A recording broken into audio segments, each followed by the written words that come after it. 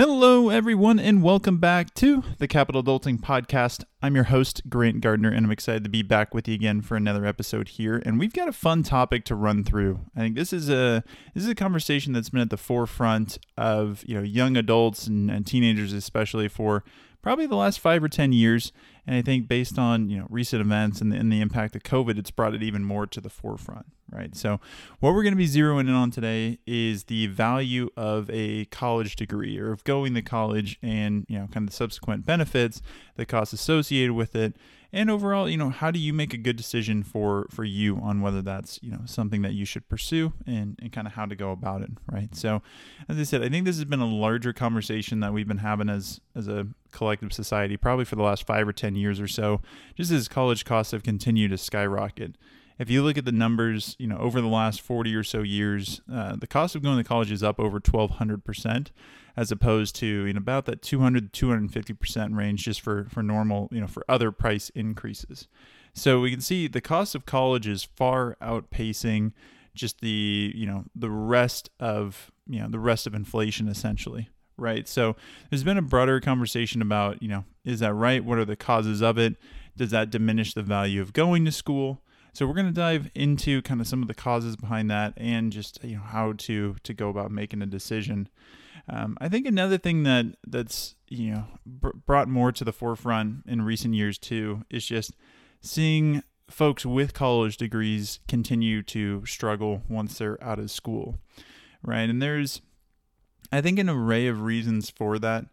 One of which is, as more people go to school, having a bachelor's degree is no longer a unique characteristic, right? A lot of companies and roles will mandate that you have a degree, right, just to kind of operate in that capacity. And so it's lost some of its luster there as well.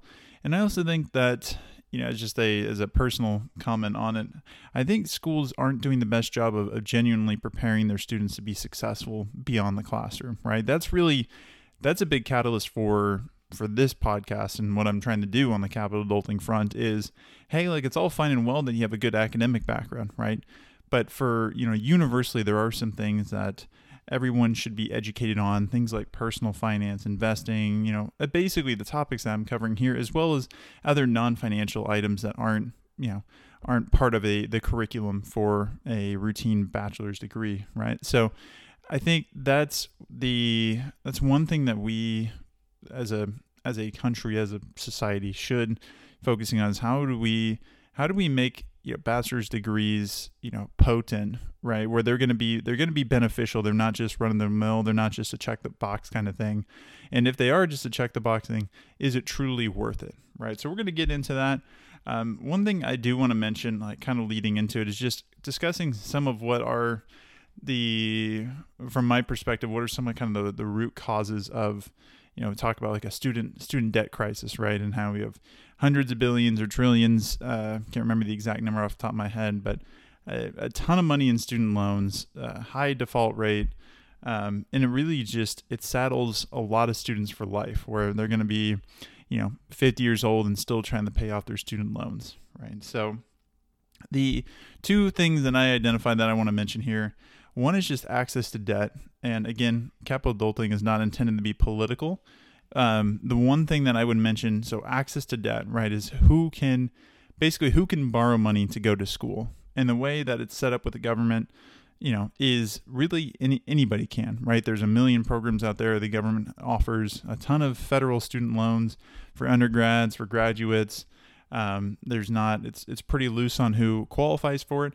And I understand that, right? The thinking there is, hey, well, just because someone comes from, let's say, a lower income background doesn't mean they should be excluded from higher education because they wouldn't qualify for a loan, right? And so I understand, and I empathize with that side of things, but we're seeing the consequence of unlimited lending, essentially, right? When we're willing to say, hey, anybody who wants a loan is going to get one, well, then people are going to take it, and it's going to be, they're not going to have the ability to pay that back in the future. And that does a disservice to them, right? So as a country, I think we have to weigh the benefit there of saying, does it make more sense to tighten up student lending so that we aren't encumbering people for life? Or, are we willing to embrace the cost of, hey, we want everybody to be educated, and we know that some people are either not going to make it through, they're going to get through and then not optimize or not be able to, not generate enough income to pay back what they're doing. There's, that's a whole separate conversation, but I think that's one of the key root causes, right? It's just that, at 16, 17, 18 years old, people are able to pull the trigger and take out six figures in debt, without really a second thought. And tied into that, it's just, I think overall for teenagers and young adults, there's a lot of financial illiteracy out there. Again, what I'm targeting here with Capital Adulting is hoping to educate you all along that front, right? But it's mind-boggling to me that someone can sign up for a commitment at 17 or 18 years old, right? We're at a stage of life where we say, like, you may or may not be, have the capacity to sign agreements as an adult, right? You can't drink alcohol, right? That's kind of that stage of life. But at the same time, we're saying, hey, you could take on $150,000 in debt, and you may not have had any financial coaching in going through school. Your parents might not be financial experts. Whatever your life situation might be. Again, you can simply say, well, I want to go to school, so I'm going to, I'll take that on. And you just don't, it's hard to grasp at 18 years old what the consequence of, $50, $100, $150, $200,000 really what it translates to. So that's my side tangent. Two main root causes, I think, for the current student loan debt crisis is just easy access to debt and the financial literacy. It kind of goes back to like the housing crisis, right? Where folks were able to take loans, buy houses because the banks just had plans to, foreclose and turn around and sell the asset again, and just created a huge bubble. So we're going to see something along those lines, and there's going to have to be some action on it probably in the next 10, 15 years, but we'll see how that all plays out. So getting to the meat of the topic, right? Is college worth it? So I think you have to start with just evaluating the value of a bachelor's degree, of going to college, and just want to run through some of the things that I'd recommend considering as you're going through that process, right? So first one I've got is don't underestimate or overestimate the value of having a degree, right? So that's kind of there's that dichotomy there, right? It's like, there's value to it, but how much value, essentially? Where does it fall on the spectrum of worthless to, it's solid gold? So I think on the plus side, right, what are the benefits of going to school and getting a degree?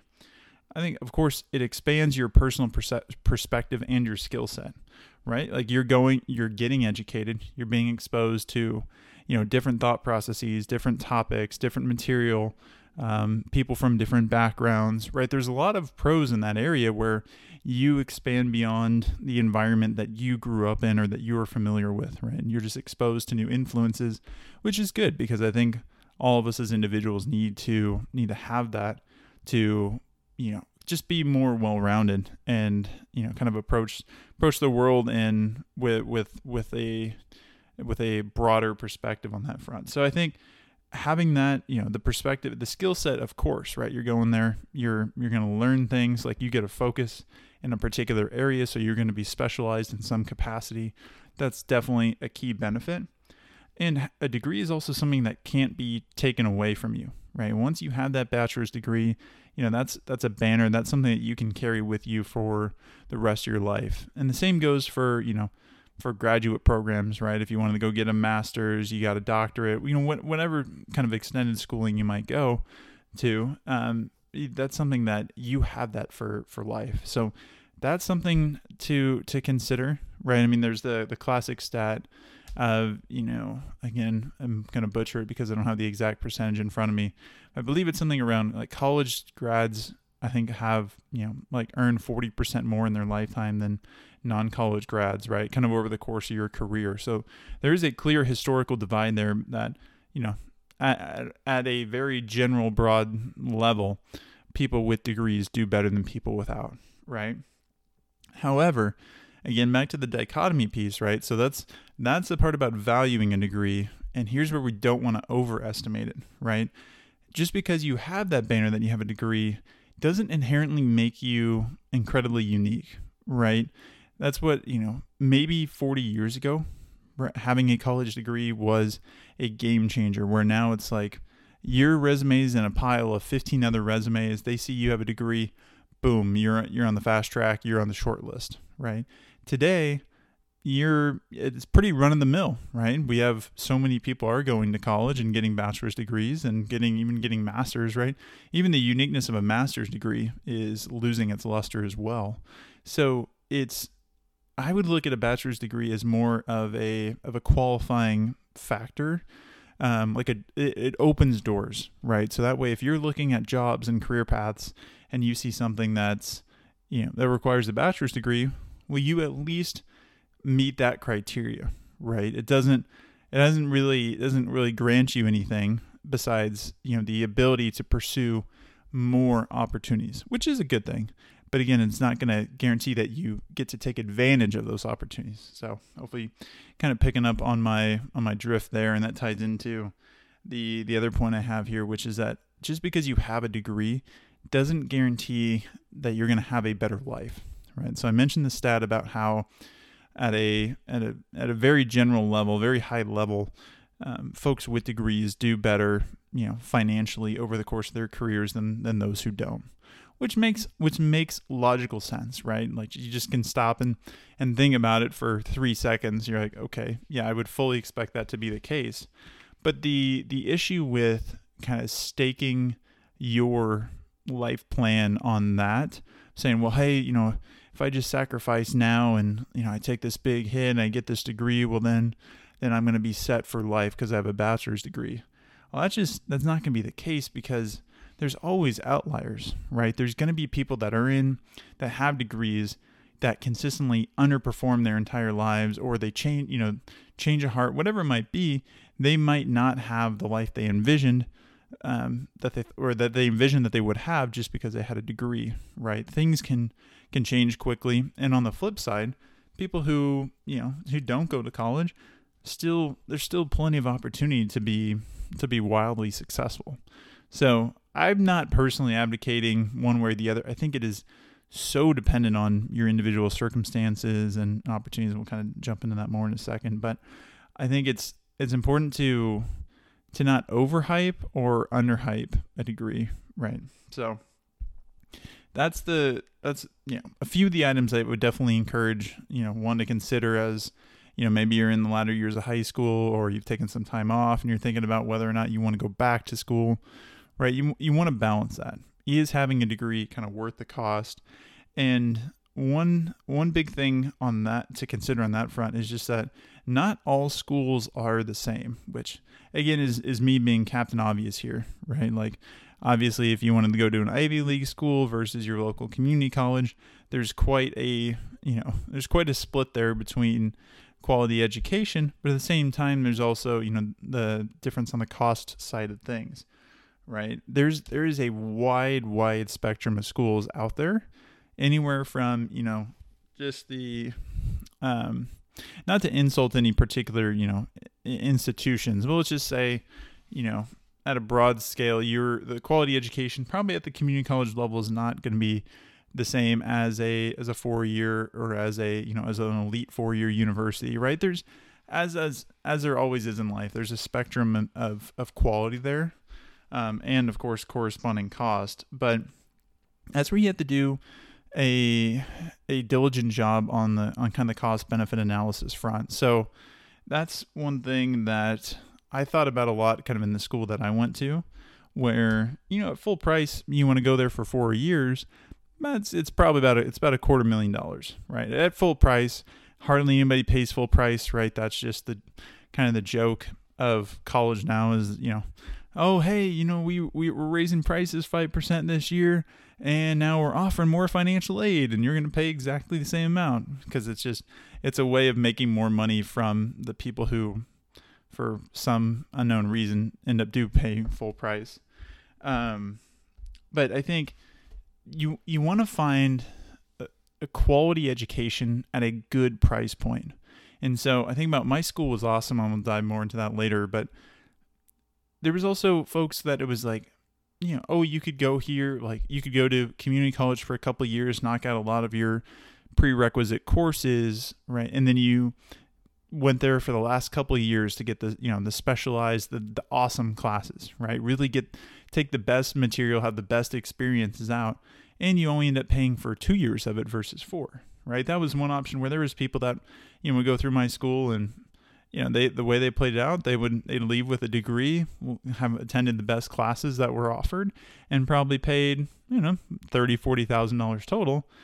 Otherwise, on the flip side, there's people that were like, well, but I'm not looking at it from a financial perspective. It's where it's my dream. It's where I want to go, this and that. And, I got to finance the whole thing. So now they're going to go there for 4 years and have a great experience too, get those same classes. But now they're leaving with $150,000 in debt, right? So who's really ending up ahead there? I mean, it's pretty clear, right? Like, obviously they both got the same degrees. One paid 5 times more than the other, and that's going to be paying back $150,000 for an undergrad degree is a lot, right? That's going to take a long, long time. So that's where, when evaluating schools and that cost benefit, maybe it makes sense to maybe you go all 4 years to one school, and maybe it's not your dream school and it's not the premier institution that some other people might be going to, but maybe you got a full ride there or a good scholarship, and you're going to get a solid degree for a decent price, right? That's the sweet spot that you want to find. You don't want to end up where it's like, I'm just so blinded to, going to one particular school that, screw the financial picture. Just going to, take out whatever it takes in loans to make it happen. But again, I think that's where, cost benefit is so key, right? Because it might, it probably doesn't make sense to take out 6-figure debt for an undergrad degree. But maybe if you were going to go to, say, like Harvard Law School, right, and you had to take out $200,000 in loans to do that, well, that's kind of a different thing, right? Like maybe $200,000 relatively to graduate from Harvard Law, you're probably going to be pretty well set moving forward there. And that's where you do have to evaluate both at kind of the undergrad and the graduate level, how much debt it makes sense to take on to get that sort of degree. Because I'm an advocate for responsible debt. And I think the issue right now on the college front is we're not educating young folks enough to make smart decisions to leverage debt well, right? They just use debt, and it's not. And a lot of times people are taking out in hopes that it's going to get forgiven, which is an even worse idea, right? So it's so imperative. If I can hammer home one point here, you really want to evaluate, hey, what's going to be the long-term payoff? If I'm going to spend $80,000 to go get this degree, do I think it's more likely than not, because life is unknown and crazy things can happen, right? So you have to say, if I'm going to spend $80,000 today on this, is it more likely than not that it's going to provide more value in the long run, where my $80,000 of debt is going to equate to, $1.4 million in additional earnings, right? That's something where, that's a pretty clear-cut decision. If it's a little bit closer, like for instance, the Wall Street Journal did a kind of a report on, I believe is Columbia's world-class kind of masters in film studies, right? Where they had some, really famous directors and actors, actresses go through there who are, the stars of Hollywood and internationally recognized, right? It said that the median debt that graduate students who went through that program left with was about $180,000, right? So on average, people were leaving with $180,000 in debt. And 2 years later, I think it was 48% of those graduates were making less than $30,000 or $50,000 annually, which is, think about that for a second. If you took out $180,000 in debt, and you're making $30,000 out of school, just that alone, without paying any taxes, living expenses, anything, still would take you a full 6 years to pay that off. But realistically, at $30K, you're probably barely surviving.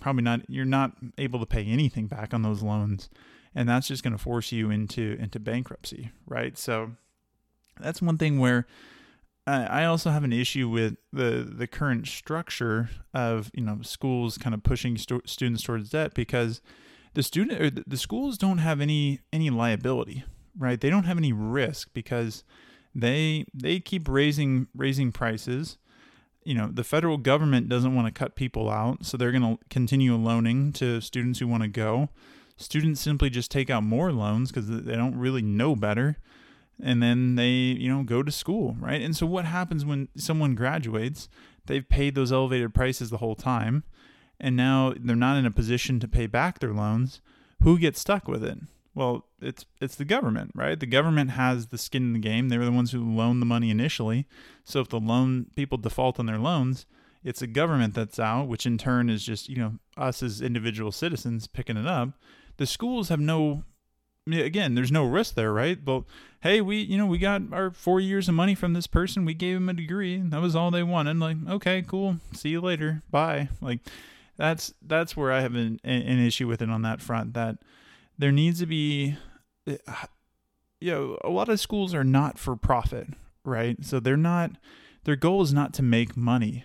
Obviously they need to make money to survive, of course, but just the model right now incentivizes schools to jack up prices as much as they can, as quickly as they can, without regard to what happens to the students after they graduate, because realistically, who at 17 or 18 years old, what prospective students are going up to college recruiters and asking them hard-hitting questions about, hey, how successful are your students afterwards, right? They're going to feed you X percent of our students were employed or going to graduate school within a year. And, here's the average, salary coming out of our school, right? Like, you'll get stats like that, but it's like, hey, Tell me about the bottom 50% of your students 10 years afterwards. Like, where are they at in life, right? That's something where, it would be clear cut, right? The data is there. The students are not going to be as successful, and they're going to be saddled financially. And I'll just kind of end my soapbox there, but that's just one thing. Since we're on the topic, I would recommend, if you're looking at schools, ask some of those questions. Get past the quick 5 facts that a recruiter is going to give you about how students are successful, and really dive deep into how expansive and successful their alumni networks are. So, all that to say, cost-benefit analysis is key, right? Find high quality, or find a good quality education for a moderate price point, and that's really the sweet spot. And what constitutes good quality to you can vary. I think that's where you do need to do both qualitative and quantitative analysis. So, I guess for those who aren't as familiar with those terms, I think a qualitative is more kind of the emotional, like the descriptive type thing. So, say you go to a campus and you're like, oh, this feels like home. Okay, that's a qualitative thing, right? Quantitative would be is really numbers related, of saying, hey, kind of my example earlier, hey, it's going to cost me $80,000 in debt to get this degree, but it's going to give me, it should projects out where I would, have an extra 1.4 million in career earnings, right? That would be quantitative analysis. And I think it's key to do both. And one of the easiest tools to do that is to use a decision matrix. So that's where I'm probably going to lose some of y'all out of the gate, right? You hear qualitative, quantitative, decision matrix. You go, holy cow, what is this? What is happening? Is this like a coding podcast now? No, it's definitely not. And what I mean by decision matrix is just open up Excel or Google spreadsheets. Or even take a sheet of paper, right? Something like that. I think it's easier to do it in a spreadsheet, but have something where you can create, you have columns and rows. So in the columns, I would put the options that you're evaluating. So maybe you're saying oh, I want to go to the community college. Oh, I want to go to this 4-year or that 4-year, or maybe this program, right? Or maybe I don't want to go to school and I just start working, right? Those would be your columns. And then your rows are the characteristics that are important to you, right? So let's say, you're comparing and contrasting two 4-year schools. Maybe for your rows in your matrix there in your spreadsheet, you're saying, cost, number of students that graduate, location, weather, the quality, the program that they offer the program that I have. Let's see, I'm just thinking of other things, like campus life, social life, alumni network, organizations, quality of professors, things like that, right? Whatever's important to you once you have your list of characteristics there, then you start scoring each of your schools or the program, whatever is in your columns, right? You score it based on the characteristics. So if you say, hey, this school's in Santa Barbara, California, that's like, it's up in the mountains. Like, that's great. Boom. 10 for location, 10 for weather. Oh, this school's in, West Texas or Iowa. So I'm going to give it it gets a 3 for location and a 1 for weather, or, whatever it might be, right? That's why it's important to have a wide array of the components that you value, because essentially what you're looking to do is to calculate a total score, where you say, hey, this school, based on the 20 characteristics I laid out, it scored a 170 out of 200. And then the school next to it scores, 145 out of 200. It doesn't necessarily have to be as clear cut as you're making your entire decision based off that scoring, but I think it was so helpful for me to do that, to clearly highlight more clearly some differences that I wasn't seeing. Because for me, I was in a weird spot of where, I just felt the magnitude of the decision, right? And I kept wanting to defer and defer and defer. And I was like, I don't want to make a decision because what happens if I make the wrong one, right? And then you start thinking, well, oh man, this school is really great in this capacity. Oh, but this other school is, really strong here. And then you don't want to make a decision. So using the decision matrix, right? So you've got your columns for the schools, the programs, whatever you want to evaluate. You have your rows for the characteristics that are important to you. And then you're just scoring each school, program, whatever, 1 to 10 per characteristic.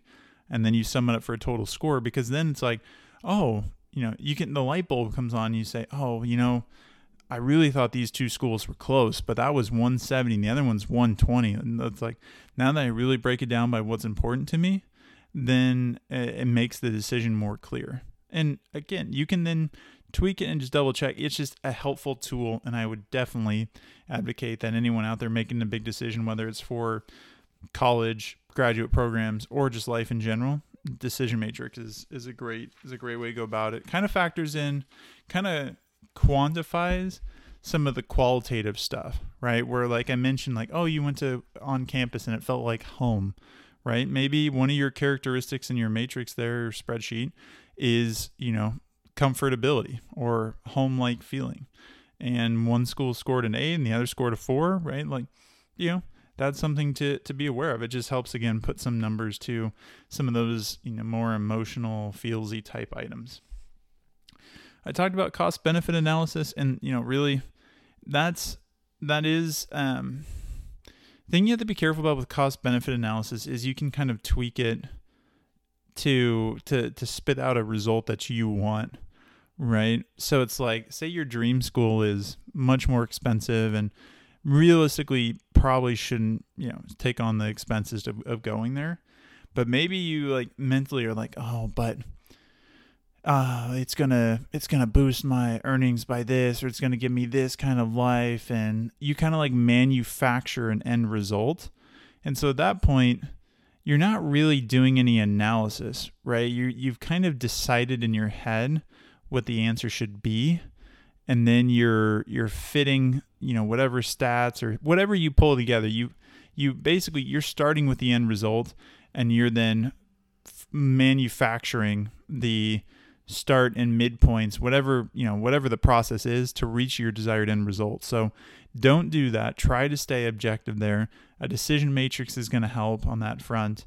But overall, it's just because a place costs more and they have fancy brochures and a flashy website, or nice campus amenities, right? Just because it has those things doesn't guarantee that they're going to put you in a better position to be successful in life than another institution that may save you a lot of money, right? And then along those lines, and I alluded to this just a moment ago, but I think the biggest issue that over the course of a lifetime, this isn't exclusive to making a decision on college or a grad program, right? The biggest problem folks have with making decisions is they always plan for good to the best outcomes happening, right? So somebody, like I was saying about manufacturing your stats or whatever to reach, say like, oh yeah, it's totally worth it to take on 150,000 debt to go to this place, right? When people do that, and they're like, oh well, I'm gonna get a great degree. I'm gonna love it. I'm gonna love what I'm doing. I'm gonna love the degree I get. Never mind the fact that like 70% of people actually don't use their college degrees once they're done. I'm going to get the perfect degree, the perfect education. I'm going to get the perfect job afterwards. I'm going to make the perfect amount of money. Like everything is going to go perfect. And because of that, if, all those things fall into place, oh yeah, 150,000 is no doubt, because by the time I'm, 33, I'm going to be making $1 million a year and I'm not even going to care. It's already going to be paid off, right? That's genuinely how, that's a bit of an exaggeration. But my point there is when people plan, they like to plan for good to optimal outcomes. And that's a major, major issue, because if you do that, then you are overlooking the consequences of what happens when something doesn't go perfectly. It isn't the optimal outcome. In fact, it's the worst case scenario, right? Like say you get 150,000, you take 150,000 out in debt, right? You graduate, you feel lost, you don't like your degree, you decide to move home, you kind of pick up a part-time job, you are struggling, to figure out what direction you want to go in life. And then who knows, maybe something happens where you have to take care of a family member, right? Or you just lose motivation to get moving forward with life. And then now all of a sudden you're making $9 an hour and you're staring down the barrel of 150,000 that you got to pay back, right? That scenario I just described, it may be you, but it certainly is millions of students across the country. I guarantee that. There's no doubt about it. I saw it happen firsthand so many times, and it's so painful to see because it's life is unpredictable, right? And it's always tough, if there are family emergencies, of course.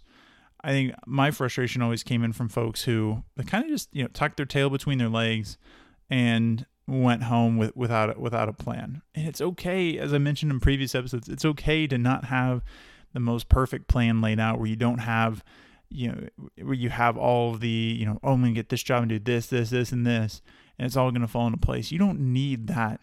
You just need a kind of a North Star, a general guide of, hey, like, here's what I think at this moment I want to accomplish in the future. What can I be doing today to get me there, right? And so in the spirit of that, right, in the spirit of having that framework in place, of roughly knowing where you want to get to, when you're making those plans, bake in the worst case scenario happening, where you say, okay, if all things, go to hell, I'm not going to be successful, or I'm going to stumble around for a while. Like maybe I can't take 150,000 debt, but maybe I could take 20,000, right? And 20,000 is not going to get me into my dream school, but it could get me into school number 4, right? It's going to get me a degree from there. It's not going to be the best degree in the world, but it's going to have solid people, solid faculty, a solid alumni network, good opportunities on the other side, and I'll have that degree.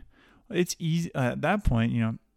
$20,000 in debt is much more manageable than 150,000. So if things go sideways, you have more latitude, you have more flexibility to stay afloat financially. So that's what I'm getting at there.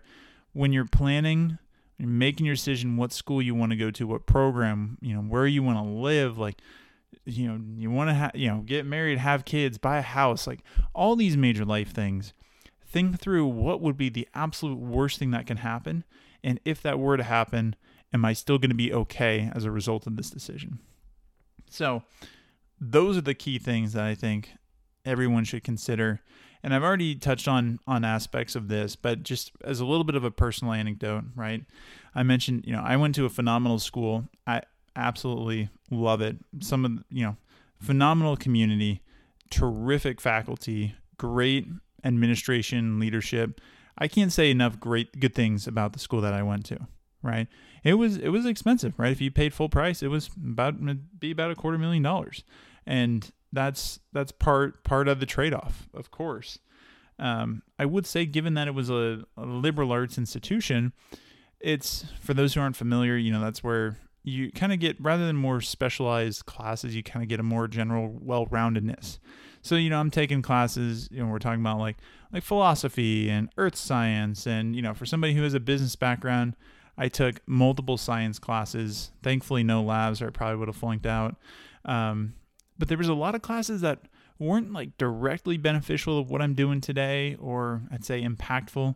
A lot of them, I probably couldn't even list off most of the classes that I took, but there were some of the best ones. Like there was an entrepreneurship class, phenomenal. Executive leadership class, that was chair, business chair and the president of the school were teaching that one. They brought in high-powered speakers, and that was the best class of the school by far, right? And those were the ones that really brought value to me. So like I said, I can't say enough good things. Yeah, sure, I was frustrated quite a bit about all the extra classes that I had to take that I didn't really enjoy or didn't have a direct business impact, right? But the best takeaways were those classes and just the overall perspective that I got from going there, right? I think it really broadened my scope to think more dynamically about what I wanted to do in life. I think a lot of schools like to put people on tracks, right? Of like, hey, like you get this degree, go get a job at this company, climb this ladder and do this, right? If you want a game-changing thing in your life, get your train off those tracks, right?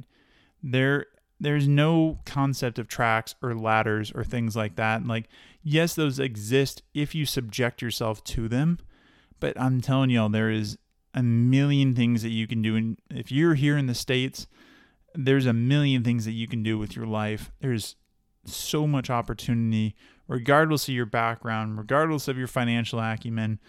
There are a myriad of different paths you can take in life. So don't be static. Don't stay on those tracks moving in one direction. Break out of that mindset and figure out how to be more dynamic in life, and really just take life by the horns, right? It's you've got one shot at it. Take it and run with it. That was some of the best things that I took away from my personal experience in school.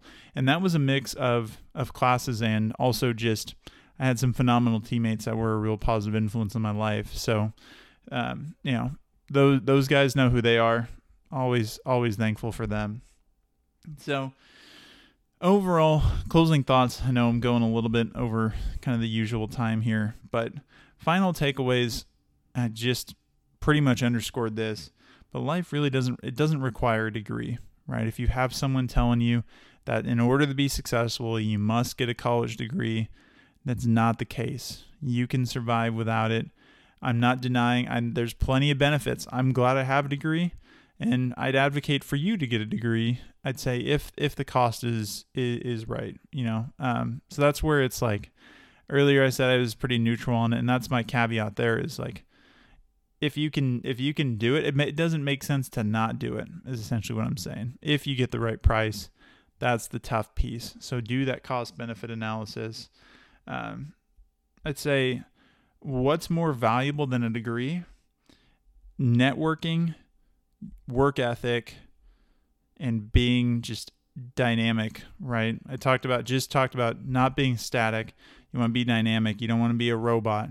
You want to be someone who's functional in society. Networking is, I can't hammer that home enough. Probably should do just a standalone episode on that. I'd have to double check. I'm sure I've talked about it in pieces across different episodes previously, but networking is how 98% of things get done. If you think a resume is what gets you a job, what gets your foot in the door, no. What gets your foot in the door is when you befriend, someone who works there, you befriend someone there and they hand your resume to the hiring manager, right? That's a guarantee that hiring manager is going to give more consideration to your resume than the next 10 combined, right? It's a fact. And if you know people, you build good relationships with them, it may not have a direct payoff, right? Maybe you network with someone effectively and then, it kind of goes cold. And then maybe 6 years later, they say, hey, I remember we talked about this. I was always really impressed with your work ethic and what you did and the way you thought about things. I want to bring you over and do this with me, right? That stuff happens all the time.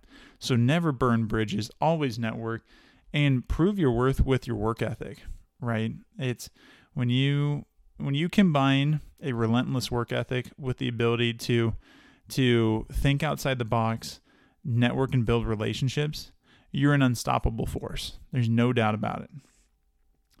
And along those lines, I'd say, it's really key to find ways to add value to other people's lives, right? Don't sit around thinking about what am I going to get today? What are people going to do for me? It's all about what can I do for others, right? If you take that kind of that servant approach to it, I'm telling you, it pays dividends when you knock those things out of the park, because then you're building rapport with whoever you're helping out. They know you're a person who's going to add value, and that opens up more opportunities. So, last thing I'll leave you with, kind of the overarching message, is that while there is value in a college degree, don't handcuff yourself for life just to get that piece of paper. So if you're sitting there and you're debating, I want to take on $100,000, $200,000, Lord forbid, $300,000 of debt to go get, this particular degree. Really sit there, critically think through it, and make sure that it's really something there's gonna be some payback on it, right? Because if you take on $200,000 and get that undergrad degree, and then you spend your career making $40,000 to $60,000 at a nonprofit, there's nothing wrong with that. I'm just saying from a pure financial standpoint, you're always going to be in a hurt locker. You're always going to be stressed. It's going to affect your marriages, your families, the opportunities that you can afford your children. These decisions go beyond you at the individual level, right? And that's something that no one at 17 or 18 is really considering in depth, right? That the decisions made today are going to have that kind of effect. But if you're thinking about, really, if you stack rank, what are the most important decisions you're going to make in life? Picking your path out of high school, whether that's college or maybe going to a graduate program, going to med school, whatever it might be, that is probably the second or third most impactful decision you'll make in your entire life. I mean, I would put, who you choose to marry above that. But then after that, I mean, it's up there, right? So definitely take it serious. It's worth investing, spend hours, dozens of hours, whatever it takes for you to do an analysis that then you feel confident in, you've done your research. This isn't one to just say, hey, I took a 60-minute tour of a campus and I'm just locking in on it, right? That's the main message. There's value in college, but find a place that's going to give you an adequate amount of value for a good price point if you're going to do it, or find a way to carve your own path and be successful. So with that, definitely well over the targeted 30-minute range, but I think this is a mix of practical steps and a little bit more on the philosophical side. So I tend to do that, kind of blend the two, and hopefully that's something that y'all enjoy listening to. And of course, don't take my word. Just, everyone's got different opinions and perspectives. And I would hope that you wouldn't just purely hear what I say and take that as gospel. So with that, I'm going to wrap it up right there. As always, if you made it this far, I appreciate you taking the time. Hopefully there's been some nuggets that are successful or some nuggets of knowledge that you can apply that are going to help you be successful. After all, that's the whole purpose of the podcast. So enjoy the rest of your day, and until next time, I hope you all take care.